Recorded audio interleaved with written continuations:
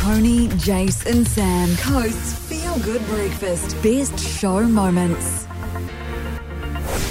So we had our planning meeting last week and Jason and I said, Sammy, just take the week off, put your feet up, do your wedding planning, it'll be all good. And he said, no, I want to check in with the show every day. And so we were like, okay, 7:20, how does that suit? Yeah, absolutely, I'll be up. There's no sleeping in for me. Be up from 6:30 most days anyway with the kids. And so we thought, we'll put this to the test. Morning, Sam. You won't go away. What is happening? Is this the one morning the twins have slept in? Yeah, they've done really well. In fact, I've just heard our first murmurs of them just now. Wow, that's incredible because they're normally up like 3 or 4 times through the night. Yeah, I'm starting to think that was all a lie. No, they got up. How many times did they get up last night? They did pretty well. How are you doing, though? I mean, the twins doing pretty well. You sound like you're having a lovely sleep in. Yeah, I'm having a great. Seriously, we're just hearing they're just rousing now. So yeah, I'm sleepy. Are you okay? You kind of sound like you've had a stroke or something. No, I feel like I have. I'm not used to this. This is a luxury I'm not normally given. It's okay. It's nice to hear your cheery voices. I will be sitting at my laptop trying to get those tickets because I've never heard Ed Sheeran live. But what I have done is I've met him in person. So lucky. So when he came for his last concert, there was a whole lot of press beforehand and I was able to fly over to Australia to meet him. And actually, Sam came with me and a member of our radio station. So I went for 7 Sharp at the time and then it was the time for the radio interview. The problem was when we got there, the rules were very strict. It was only 2 people allowed in with Ed Sheeran at the time.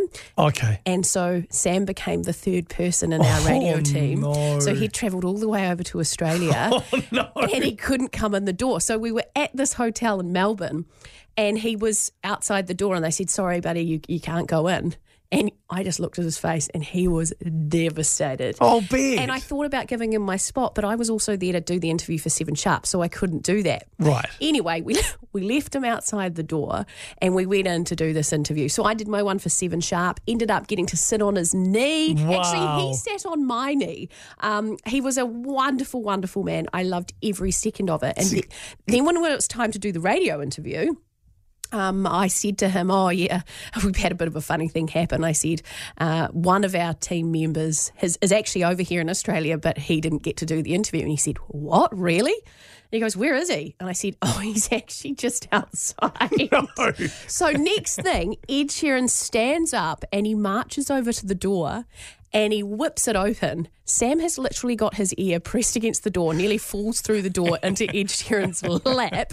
And Ed says to him, come on, mate, you can come in, it's fine. Oh, that's nice. So Sam then got to be part of this interview and he proceeded to dominate the interview and he forgot that me and my other co-host were there and he was just making love to Ed Sheeran, basically. Oh. But it was so unlike Sam. It was a great time and I think that just illustrated how incredible this guy is. He didn't like the fact that someone was missing out.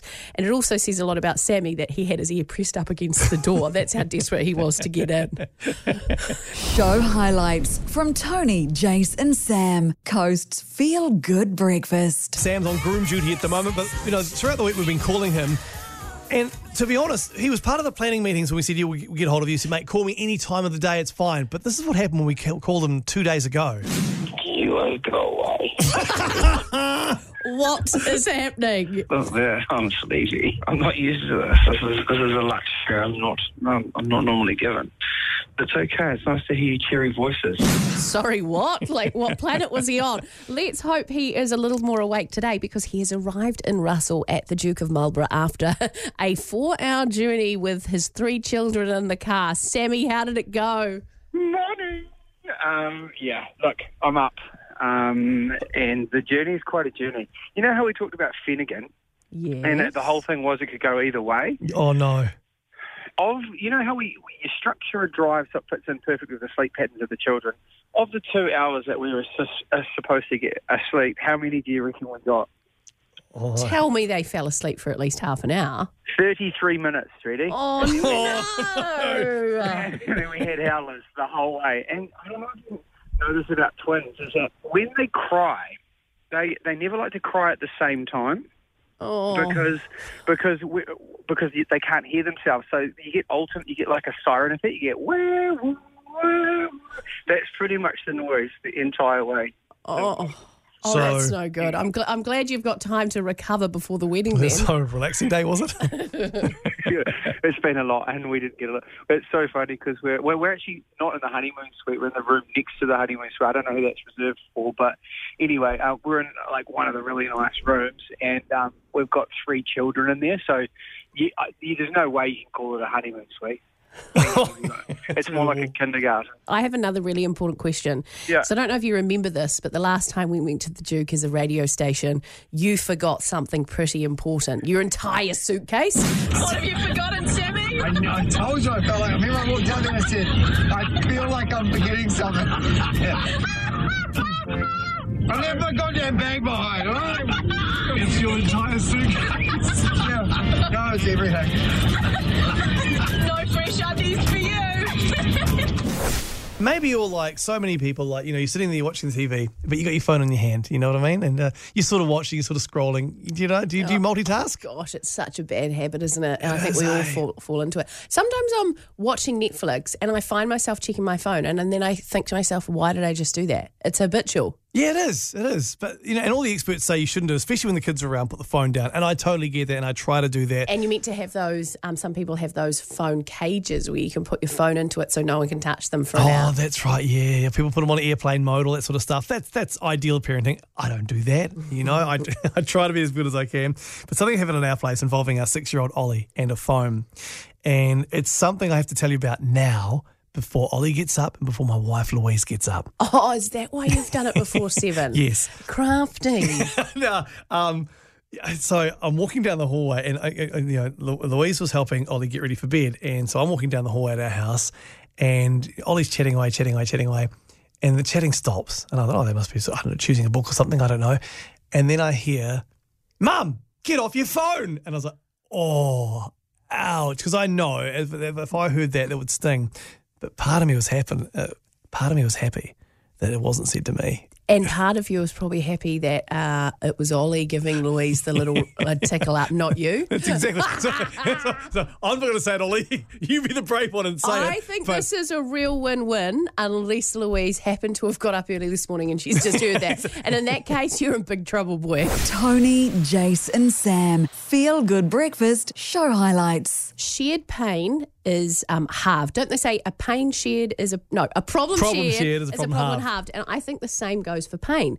Pain shared is pain halved. If you can be comforted by someone, you just read out a wonderful stat last week, Jace, that physical pain can be lessened if you're patting your animal for 10 minutes a day. Yeah. Like it actually goes through the mind and then physically you aren't as sore anymore. So this morning I decided that we all need to share in this collective haiku. Now a haiku, if you can't remember, because I couldn't, 5th form or 7th form English is, it's a poem and there are only 3 lines and it totals 17 syllables. The first line has to have 5 syllables, the second line has to have 7 and the third line has to have 5. And so you might remember in class where they said to you, the teacher said, go and write a haiku, and it was really hard actually. Yeah, it was, trying to squeeze it into those parameters. So what's this one about? So I was scrolling through social media and it just spoke to me, not so much the haiku part, but just the words in the haiku. Okay. And it's a haiku about your current life. Okay. Text us on 2699 if you sort of relate to this haiku, because I know I do, and I'm pretty sure, Jace, you're going to be putting your hand up straight away. Is this perfect for a Monday morning? It's perfect for a Monday morning. Okay. So we know the first line has to be 5 syllables, and the first line is, I am so tired. How many syllables is that? I am so tired. There's actually only 4. Breaking the rules. Half price haiku. Second line. Where did all my money go? Where did all my money go? My back is hurting. So the haiku for life on this Monday morning. I am so tired. Yes. Where did all my money go? Yes. My back is hurting. And I just thought in these current times with the price and the cost of living and petrol and cheese and milk, this is a collective pain and we should all just revel in it. Immediately a page full of text saying, amen, hallelujah, hell yes, I'm there. Feel good in the morning. Tony Street, Jace Reeves and Sam Wallace. Coast's Feel Good Breakfast. 6 till 9 weekdays across New Zealand.